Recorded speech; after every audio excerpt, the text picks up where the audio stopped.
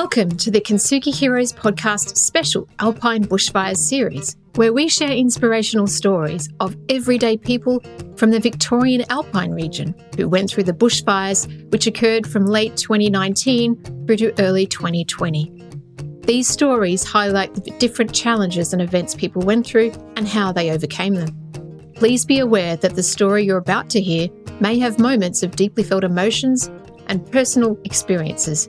If anything you hear has a triggering effect, please reach out to someone who can help you. If you love this conversation, please like and share it with your friends so we can continue to share more inspiration and hope to as many people as possible. Now, listen up for our next hero's story.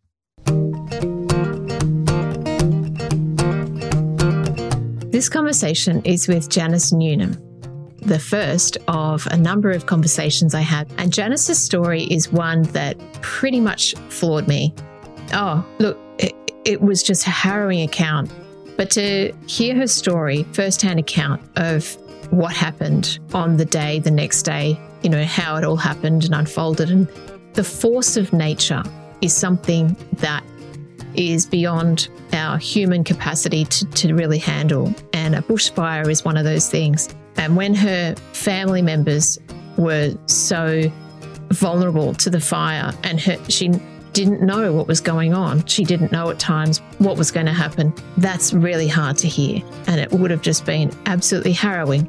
Janice tells the story of bravery and courage and trust, camaraderie, support, companionship. So much comes out of a story like this. I'm just really proud of her and really grateful that she was able to come and share this story. So as she and many others are recovering and will continue to recover for many years to come, I know that Janice's story will bring a sense of understanding to you. And that's the purpose of these stories.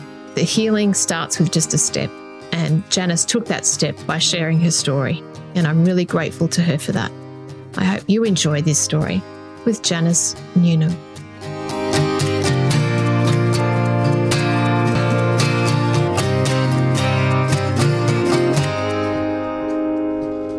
Hello, here we are. It is another episode, and I'm here with Janice Newnham. Newnham? If I got that right?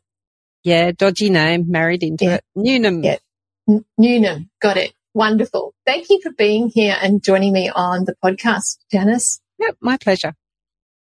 It's always, interesting for me to meet new people. And of course, I don't know the stories before you share them.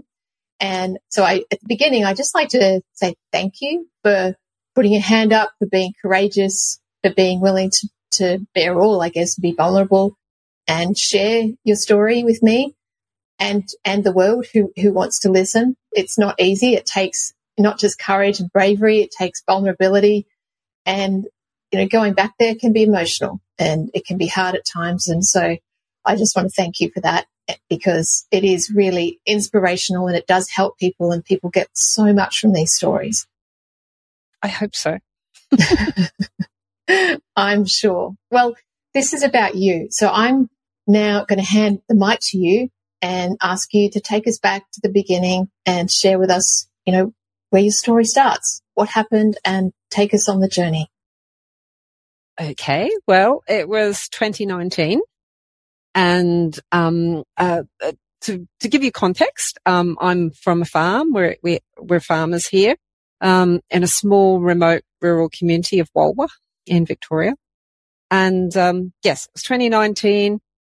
Things were quite busy. I'm very community orientated, so I'm busy on a few committees. I was treasurer of the Gingelic Hub, which is a community organisation that creates events, has the showgrounds, does lots of things. So I was just busy. I was writing grants and organising events. In the background to that, obviously we were running a farm. We've got beef cattle. We just finished calving, just finished joining, just busy on the farm, big sort of agricultural program to get through. And then the Black Summer fires had all started up north. It was all getting a little bit jumpy for us. It was hot. It was dry.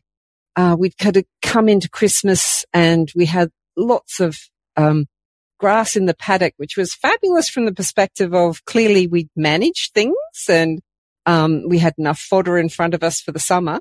That was really good. But at the same time, in the back of our minds, we kept thinking, we're sitting on a tinderbox. There's fuel out there. Anyway, we got to Christmas, and then just after Christmas, we all went camping, and we were camping on the Murray River. It was lovely, except for it's hot, and there was smoke over on the hills just north of us, and there'd been a lightning strike the night before, and there was this pall of smoke just sort of drifting up into the sky, and we were getting a bit nervous. Anyway, we were supposed to camp the night, but no, couldn't do it. Bit worried. So we actually came home. We weren't very far from home, just about 6 k's. So we came home with the idea that we would just prep the house just in case the fire got away. Wasn't going to, but just in case.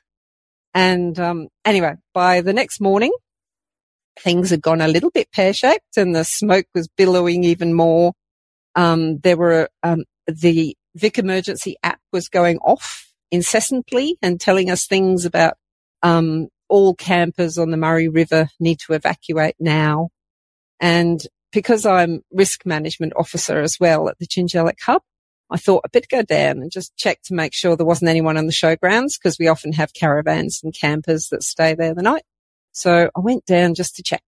And when I got there, there was this big burly SES fellow in very badly fitting overalls.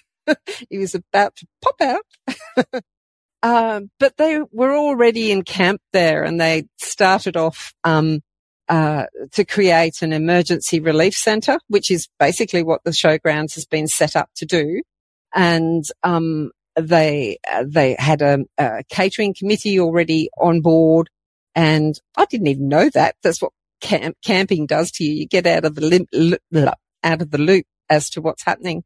So anyway, so I said, yeah, put me down for a catering shift tonight. I'll be back. It'll be fine. And I ran away and came back home. By the time I got home, my husband, Crundle, that's his nickname. His real name's Robert. We'll go for Crundle. Crundle had been called out on the CFA truck, and they were going to set up and wait for the fire to jump the river. And he just left in a hurry and said, just do whatever's necessary, prep the house. So, I was left on my own, and then I called my son and told him that he had to come back from the river, come and help, which he was doing anyway. So that was fine. And then for the next couple of hours, we ran around like lunatics, and we cleaned the gutters and swept the verandas and got all the leaf material away from the house. And we put, big drums of water at corners of the house just in case the hoses failed on us. We set hoses up on the roof and in the garden everywhere, and organised our valuables and things we wanted to take with us if we had to evacuate it, etc. So we didn't really have time to think during all this process. We were just busy. Anyway, it got to probably around 4:00, and I got a text message from my husband to say, it's coming. You're in direct line. Just get ready, get everything happening. Which panicked the heck out of me, but never mind. So my son and I decided that we would move all the cattle that were just behind the house into the safest paddock that we had, which was one that we were just preparing for pasture innovation. So it was bald. So we shunted all the cattle. We mobbed them together and shunted them all into this paddock. And then as we were coming back through the gates, we could look down on the house. The smoke plume was getting bigger. And as I was opening the gate to come through, there were these black leaves drifting out of the sky and landing on me. And it was, by this stage, the fire was probably about 7 or 8 k's away, but we were getting charred leaves falling on us, which was frightening.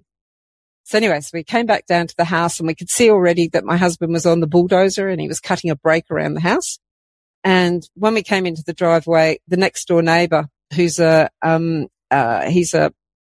absentee farmer. They have a big property up the road, but they have other properties which they live on. So he cruised in the driveway and he said, I've got to get they've got Arab horses. And he said, I've got to get the Arabs into the yards so they'll be safe.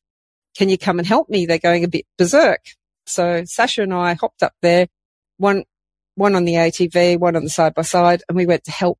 And that was kind of uncomfortable because it gave me a real inkling that there was so much panic in the air. These horses were just going round and round in circles. They were bucking and kicking. There were cattle in the paddock as well. They were splitting up the cows from the calves. There was bellowing. It was just awful. But either way, we couldn't get the horses into the yards. And in hindsight, it was just as well we didn't, because they were actually safer in their very well grazed paddock. Anyway, so we gave up on that. We came home. We thought we'd have a quick bite to eat because it was looking like everything was going pear-shaped and we probably wouldn't get near food again for a while. So we had a quick barbecue and we were sitting on the picnic table near the road, just watching the smoke plume get closer and closer. And by now you could see flames just in the hilltops just opposite us, which isn't very far away. And then the flames got bigger, and then we had fire trucks rushing past us with red and blue lights going and sirens, and the angst just grew. And within minutes, the flames were just boiling off the hill, coming down behind where all these horses were. My husband and my son whipped up in the ute, which had the spray unit on the back. They thought they would just go and try and put out the spot fires as they came down onto the next door neighbour's property. They were back within about 5 minutes because they were chased out. The fire was coming down so hot and fast, it created a tornado in front of it. And everyone just scattered and scarpered, and it was just bedlam. It was just manic. The tornado leapt over the road, and within a few seconds, the hill next door was on fire, just like that. And then it jumped across and it was into the Mount Burrow, which is the mountain right next to us. And it was just going. And, my husband, immediately just took the bulldozer. Immediately sounds like it went quickly, but bulldozers don't move very fast. But anyway, he took the bulldozer off and he was cutting a break between us and the neighbour to try and keep it out from our property, sort of thing. And it all just deteriorated from there. It was just, I've never been in a bushfire before, and this was just terrifying. The flame was monstrous, the smoke, the darkness closed in. By the time the boys left, because my son went along too, and he was like the water shield for my husband, while he was dozing. So they'd gone, and me and the dogs were left behind, and it was quiet. There was no birds. And it was just me and the dogs, and we just did laps around the house, making sure there weren't any spot fires and making sure the hoses were going, and we just waited. And then my phone started to go off, and it was like family and friends wanting to know how we were getting on.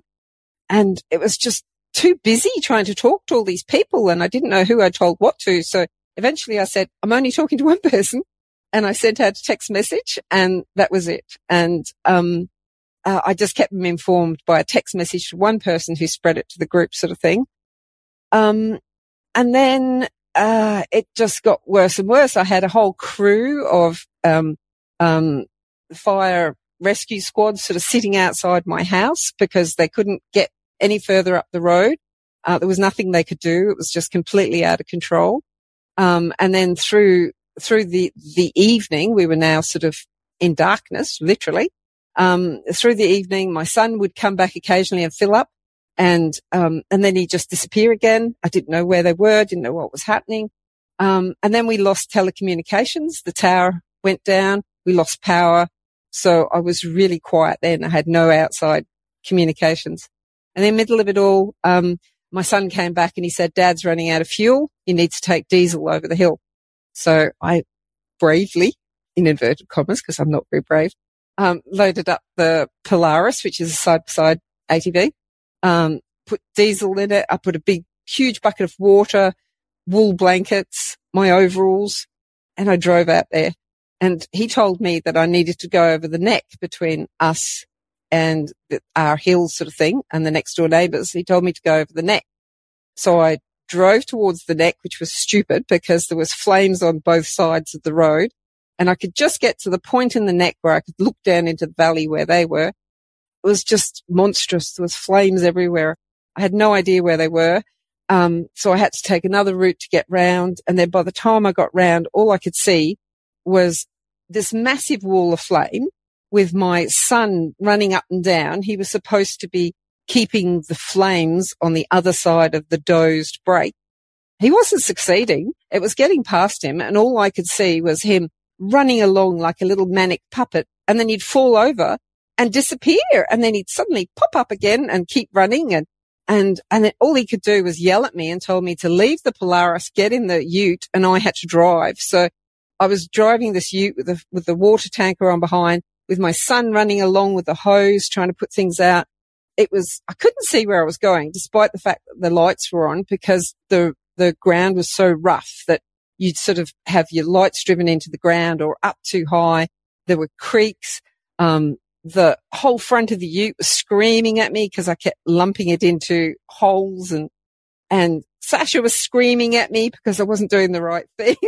and I was screaming at him because he was stupid and he was going to die and he needed to get in and we needed to get out of here.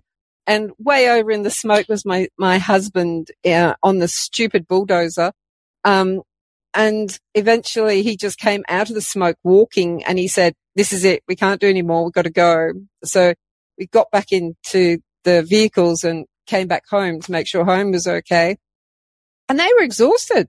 They had been at it non-stop. This was now about just after midnight. So the boys just went to bed and just closed their eyes for 5 minutes.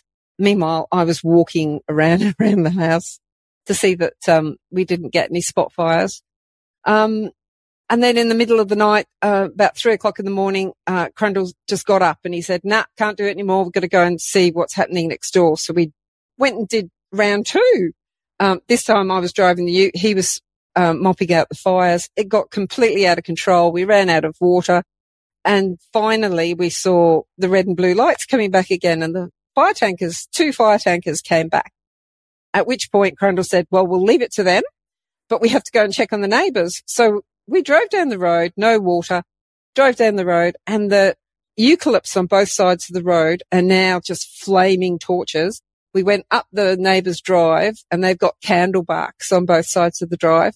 The candle barks looked like massive torches. They were just on fire.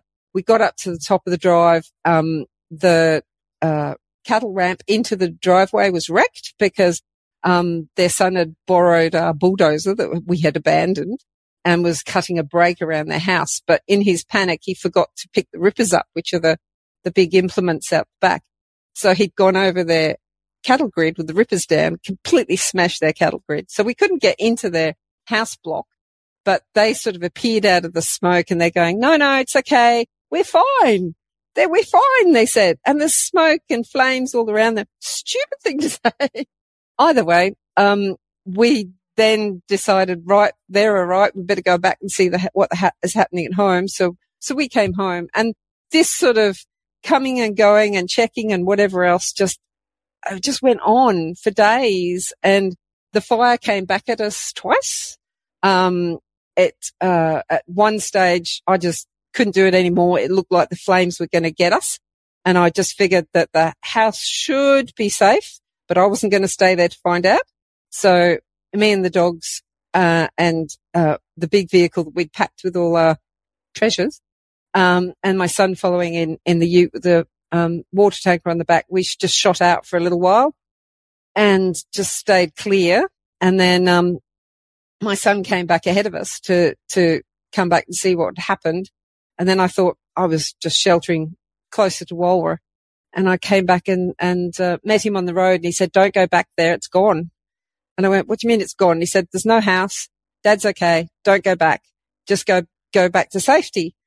And I believed him, but he was actually just trying to get me out of the way. He didn't want me in a position of harm, as it were. So I went back, but then after a couple of hours, I came back to see whether we still did have a house. And we did. It was still here. mainly because my husband had come back through the smoke with the bulldozer. He almost got crisped, but he came back through the smoke and he discovered that the trees on the front, just off the front veranda were on fire, and he put them out, and the house was actually saved. It was very close, but it was saved. But as I say, over the next few days, we just had this coming and going, panic, disaster, everything. In the meantime, we didn't know how the neighbours were, and that was devastating to me because we had no communications. So didn't know whether we were just the last man standing or what was happening. And we've got another property up the road, and we couldn't even get there because there were so many trees down, etc. Eventually, we managed to get through, and we just dropped in the whole way up the road, dropped in at the neighbours to see how they were going. They were in a much worse situation than us, but they still had the houses. All the occupied houses on our road were saved. All the unoccupied houses went. They were just crisped. So that was pretty devastating, but all our friends were still alive, and that was amazing. So yes, so effectively I was in the middle of the bushfire, and no, I'm not very brave, but we got through. Wow. Where to start? I've got you describe your story so well and vividly, and I've just got the visual, right, matching your story as you're going. Your husband must be one brave, fearless man.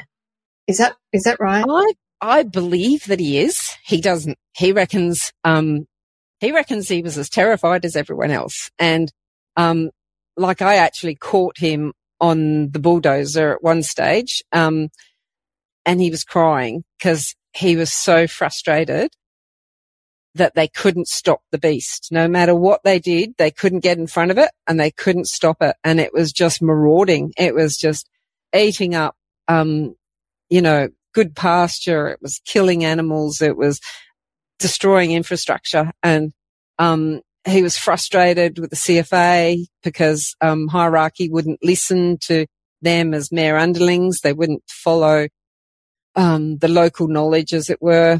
And he got very close to getting crisped, which really put the wind up him. At one stage he went out in the bulldozer and he was in such a hurry that he just shot off, and I ran after him with his helmet and his fire jacket. I said, "You've got to take these." And I threw them at him, and it was just as well because where he was dozing, the flame came round on him, and a big monster dinosaur of a bulldozer isn't very agile. And he had flames all around him, and he just managed to get his helmet on and his jacket over to protect him. And he just thought he was toast. And then just at the last minute, the wind changed and it took the fire back on itself. And he managed to crawl the bulldozer out. And that was just awful. So, and the boys, when they'd come home after a shift, and I had both boys came home. Our son Connor came up as well. And the boys would come in and they'd be really jumpy to make sure that their sibling or their father had also come home. And then they'd start talking, and they'd start swapping these ghastly tales about the situations they'd been in and how awful it was. But then they'd start laughing because they'd got through it all. And it was bizarre, but it was awful. I don't think anyone's really brave in fire. They just do what they have to do, and it's just survival, really. I mean, let's face it, but most of us, majority of people have never faced fire. So we've got no real life knowledge or experience and understanding. Unless you're a firefighter or someone who's trained in fire, you don't know how to deal with it. So the fact that your husband and sons were out there doing what they intuitively felt needed to be done was incredibly brave. And yes, just hearing you talk about that is, it's just frightening to me. I'm thinking, what would I do in that situation? Well, I don't know, but I know that I'd be terrified. So to think that you could take your machinery out there as a human and try and, stand up to the powers of Mother Nature that is it's life-threatening, and you don't know, and you've got the wind and then the fire, and anything could happen. It's Russian roulette, really. Absolutely. Yeah. On the let me see, the first morning after the first blast of the fire, as it were, my son went into town to get on the tanker. And after he came back from his shift, he brought the news back that we'd lost a firefighter. Sam McPaul over at Gingellic had been killed, and that could have been any one of our fellas. It was just so awful. And his tanker had been flipped by one of these tornadoes, fire tornadoes. And that was just devastating. Broke everyone's heart. But the worst thing, I think, from a wife, partner point of view, is the fact you package up your husband or your sons or whatever, and you send them out to get on that tanker, knowing full well they might not come home. And during the whole episode, I took lots of photographs of all sorts of different things.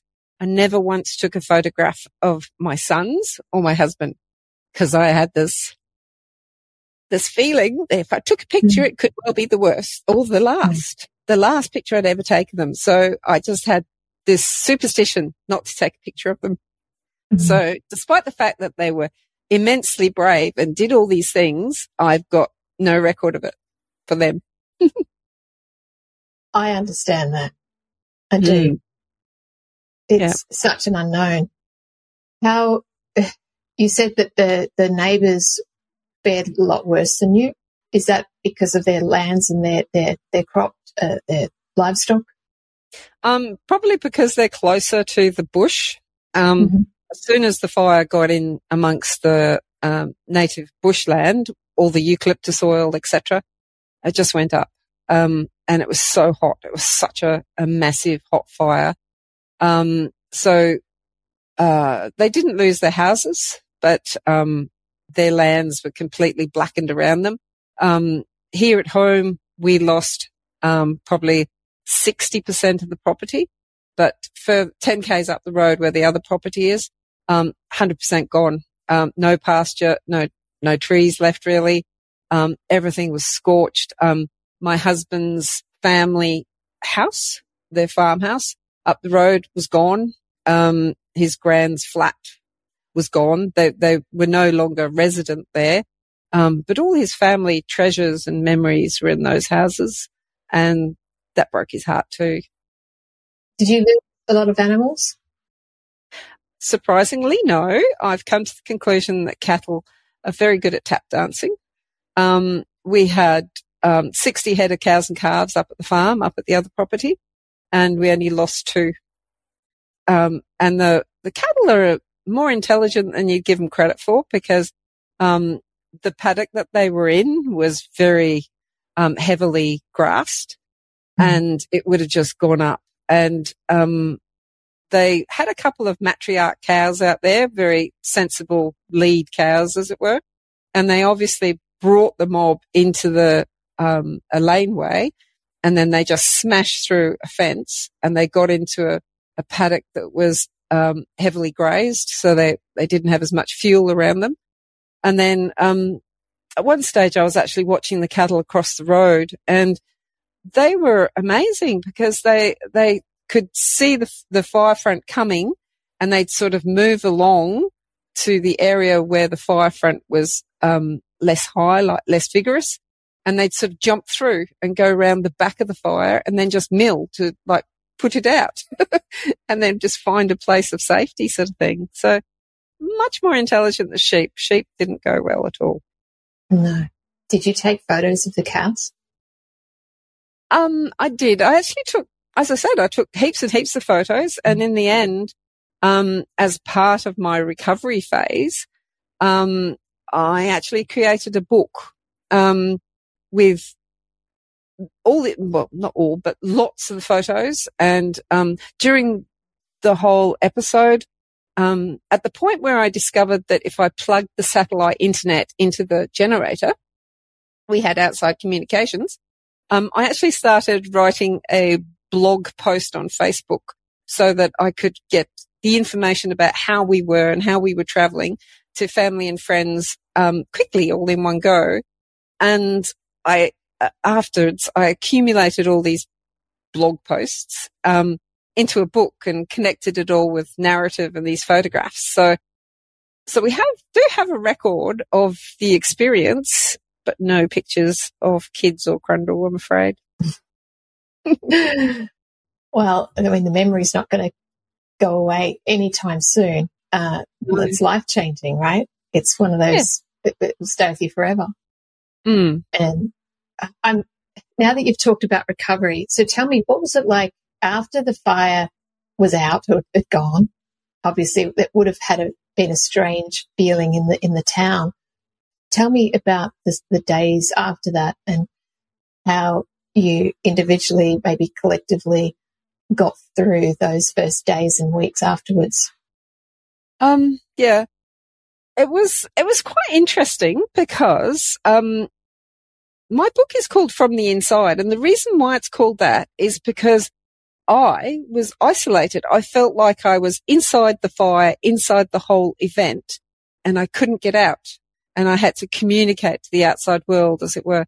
And the reason for that is because the police put up roadblocks on either end of our road, and they would not let residents leave, or they could leave, but then they wouldn't let them come back in again. So if I left, I would not be able to come back to access the cattle and feed the cattle, the remaining cattle, and do all the jobs that I needed to do. So I actually stayed on farm or up at the other farm, just moving between the two, for a period of about, 8 days. I didn't get off farm. And on the very first day that I managed to sneak through a roadblock and I went across to Jingellic, to our sister village, to the Jingellic hub, which we had set up as a committee. We'd set up the Jingellic hub and built the new building as an emergency relief centre in preparation for a disaster that may or may not come. And luckily it was there because it did come. But that was the first opportunity, I suppose, that I'd had to get off farm. And I discovered that there were so many people there, so many community members, mostly from New South Wales, very few Victorians for the same reason, because we couldn't cross the roadblocks. But just the contact, the seeing people that you hadn't seen for days, and you didn't know whether they were still here even because the fire was just so ginormous. That just broke your heart and opened your heart and made you cry because you could just have contact again. So it's very, very important to keep those community ties, firmly established and keep people talking and just let them unload and let everything off their chest. Cause there's so much to debrief on after you've been through a disaster, and you need to unload it. So did you find that you were talking a lot with your neighbours and others in the community centre there afterwards, allowing people to share their stories? Yes, that's very important. I did notice, however, that men aren't as forthcoming, and therein lies the rub with regards to mental health issues after a disaster, because men feel that they have to keep it inside, keep it bottled up, don't let your emotions out. That in itself is quite devastating. So we had, in the recovery phase, we had a lot of, tried to have social engagement opportunities and community engagement. And we had some mental health counsellors. But you had to do it by stealth with men. You had to pretend, not do it as a direct conflicty type situation where you're saying, here is your mental health counsellor, you need to talk to him. You had to find other ways to get them to unload and debrief without telling them they were doing a mental health exercise. And what about Crundle and your sons? What did they go through to unload? Mostly because they're in the CFA, they were able to talk to other CFA members. and at a few events afterwards. I'm a bit worried about my children because they don't live with us anymore. So basically they came up here, did their heroics, and then they went home again. So they weren't as exposed or didn't have the opportunity to do all the debriefs and have all the support. So, but at the same time, I think kids are much more resilient than you give them credit for, and they seem to have bounced back okay. But Crundle, I think, bore the burden of what he'd seen and what he'd done for quite some time. One of the things that has become a bit of a problem for us is that I've become a little bit don't want to let go, and I want to know where everyone is all the time. And I think that's related to the fire. I've become a stalker. And I'm panic stricken if somebody doesn't pop up at the time that they said they were going to, and I think that's annoying Crundle a bit. But I suppose it's to be expected.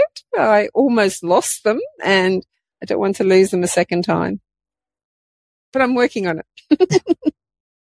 it. Hey, awareness is the first step. Yes.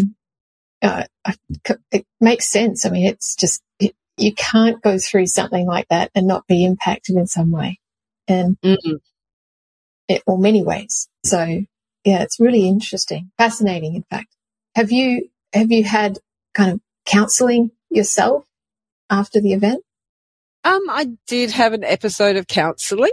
I didn't find it that helpful. I found the community interaction much more helpful because we were all in the same boat. Some people had oars, some people were in a canoe, some people were in an ocean liner. But basically we were all in the same boat, and we can share our experiences and talk amongst ourselves and told you I'd get interrupted, and find a way through it. So I think community interactions the best way for people I know to deal with it. Absolutely. And you've written a book. Has anyone else in your community done anything else to share their story? I believe that up in the Upper Murray, there's a couple of people that have done photo books and similar type of arrangements. I know that there was a children's book that was written about a little lost dog, which was quite useful, to explain it all to children and give children some hope as well, because the little dog was found in the end, etc. But I think I'm one of the few that has written a book that became commercial, I suppose, because I self-published and it went quite far afield. So, yes. It's lovely and nice to hear about the happy dog endings as well in that story. It's great for children. I mean, children would have a completely different experience as well. Yes. And that's a whole nother story. Now that you're out, you're 4.5 years, is it since the event? 3 years. It's 3 years. Sorry, I can't count. 3 years? Yes, 3 years. Because it happened on the cusp on New Year's Eve. Right, of course. Yeah. Okay, so we're just after that, yeah. Do you have any trigger moments where you go to parts of your property and you look out and then something triggers a memory and you look at it and you just visualize the...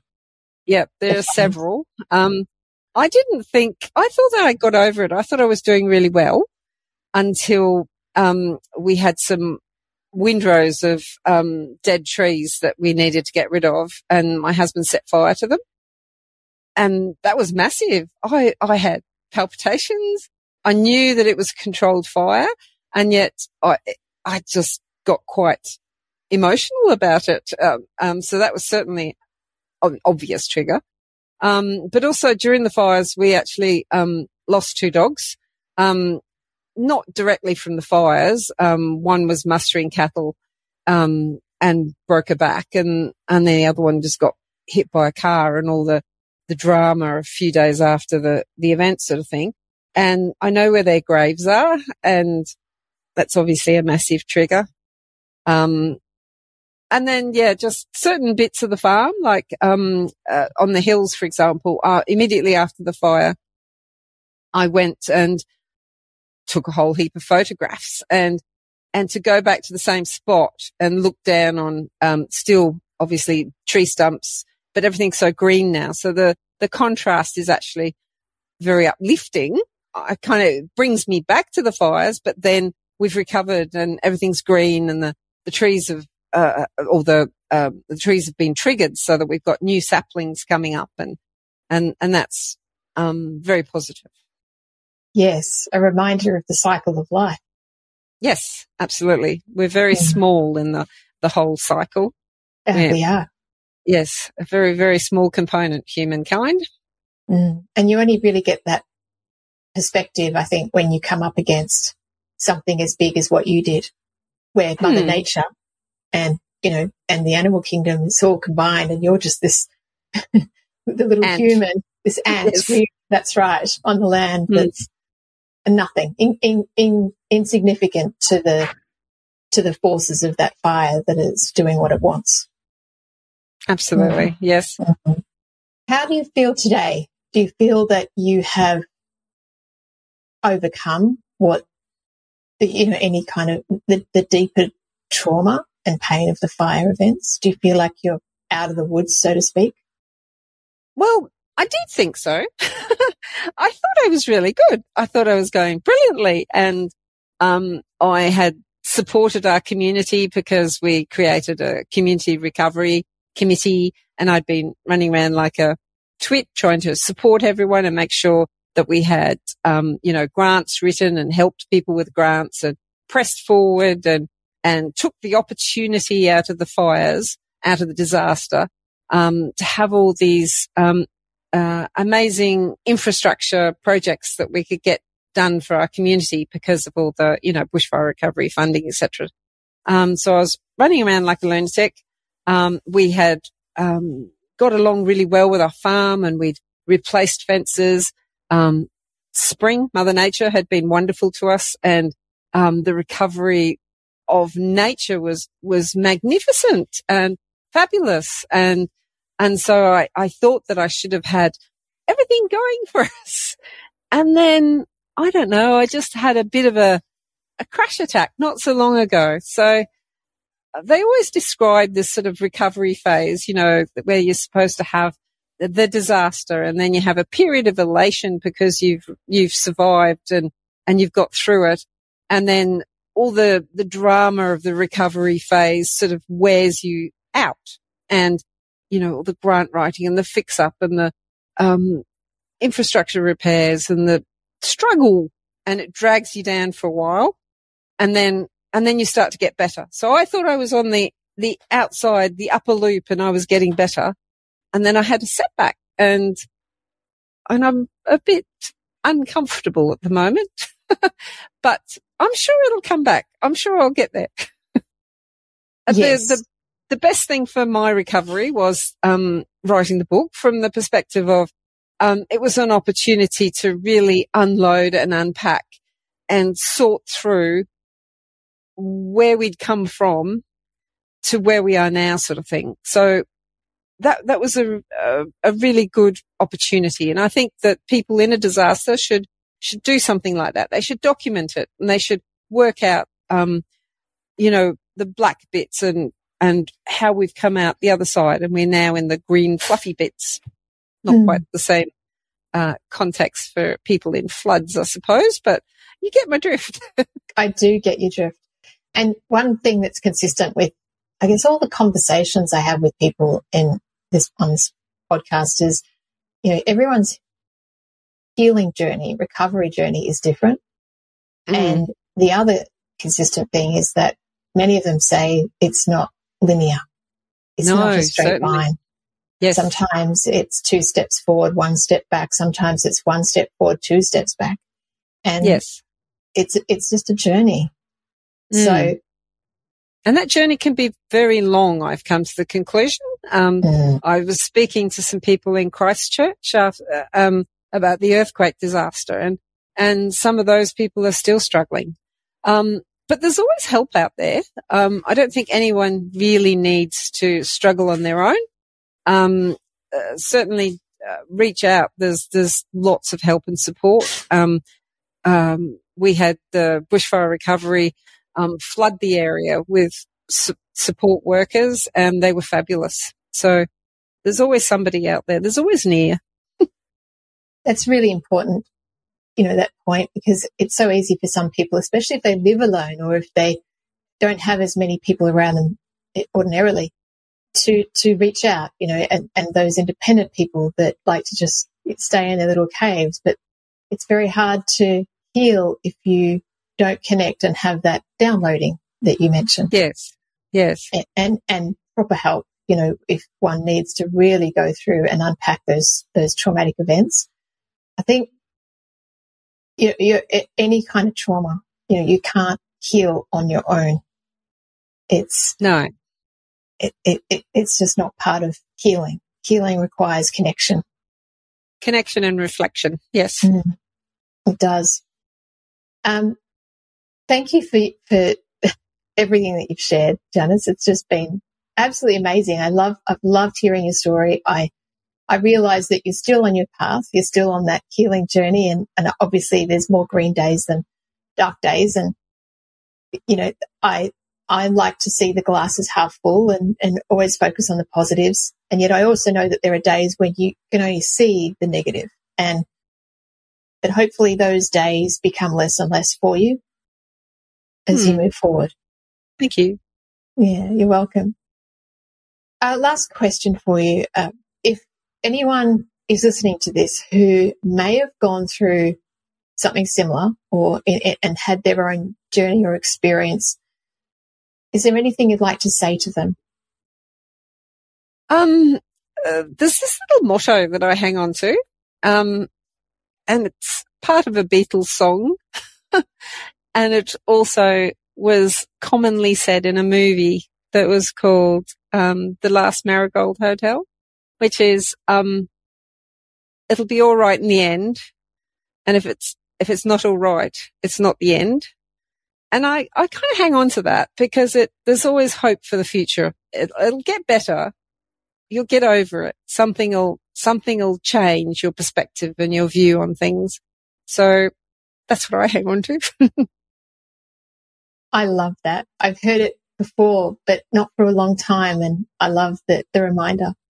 It's a really lovely thing to hold on to. Thank you. Yes.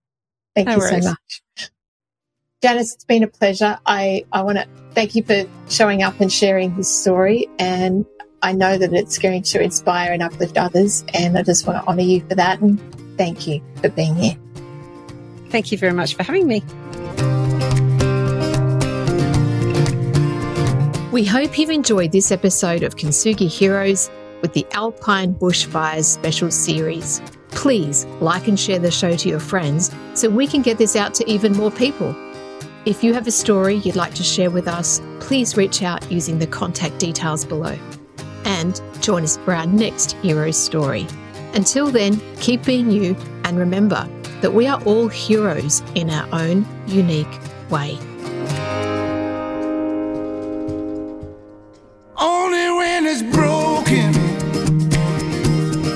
Only when it's broken.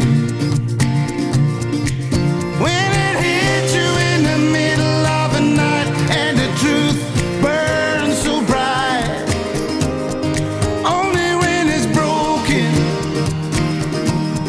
Only when it's broken. Take pride in those cries. It's only for tonight, and then you rise. Only when you're broken. Only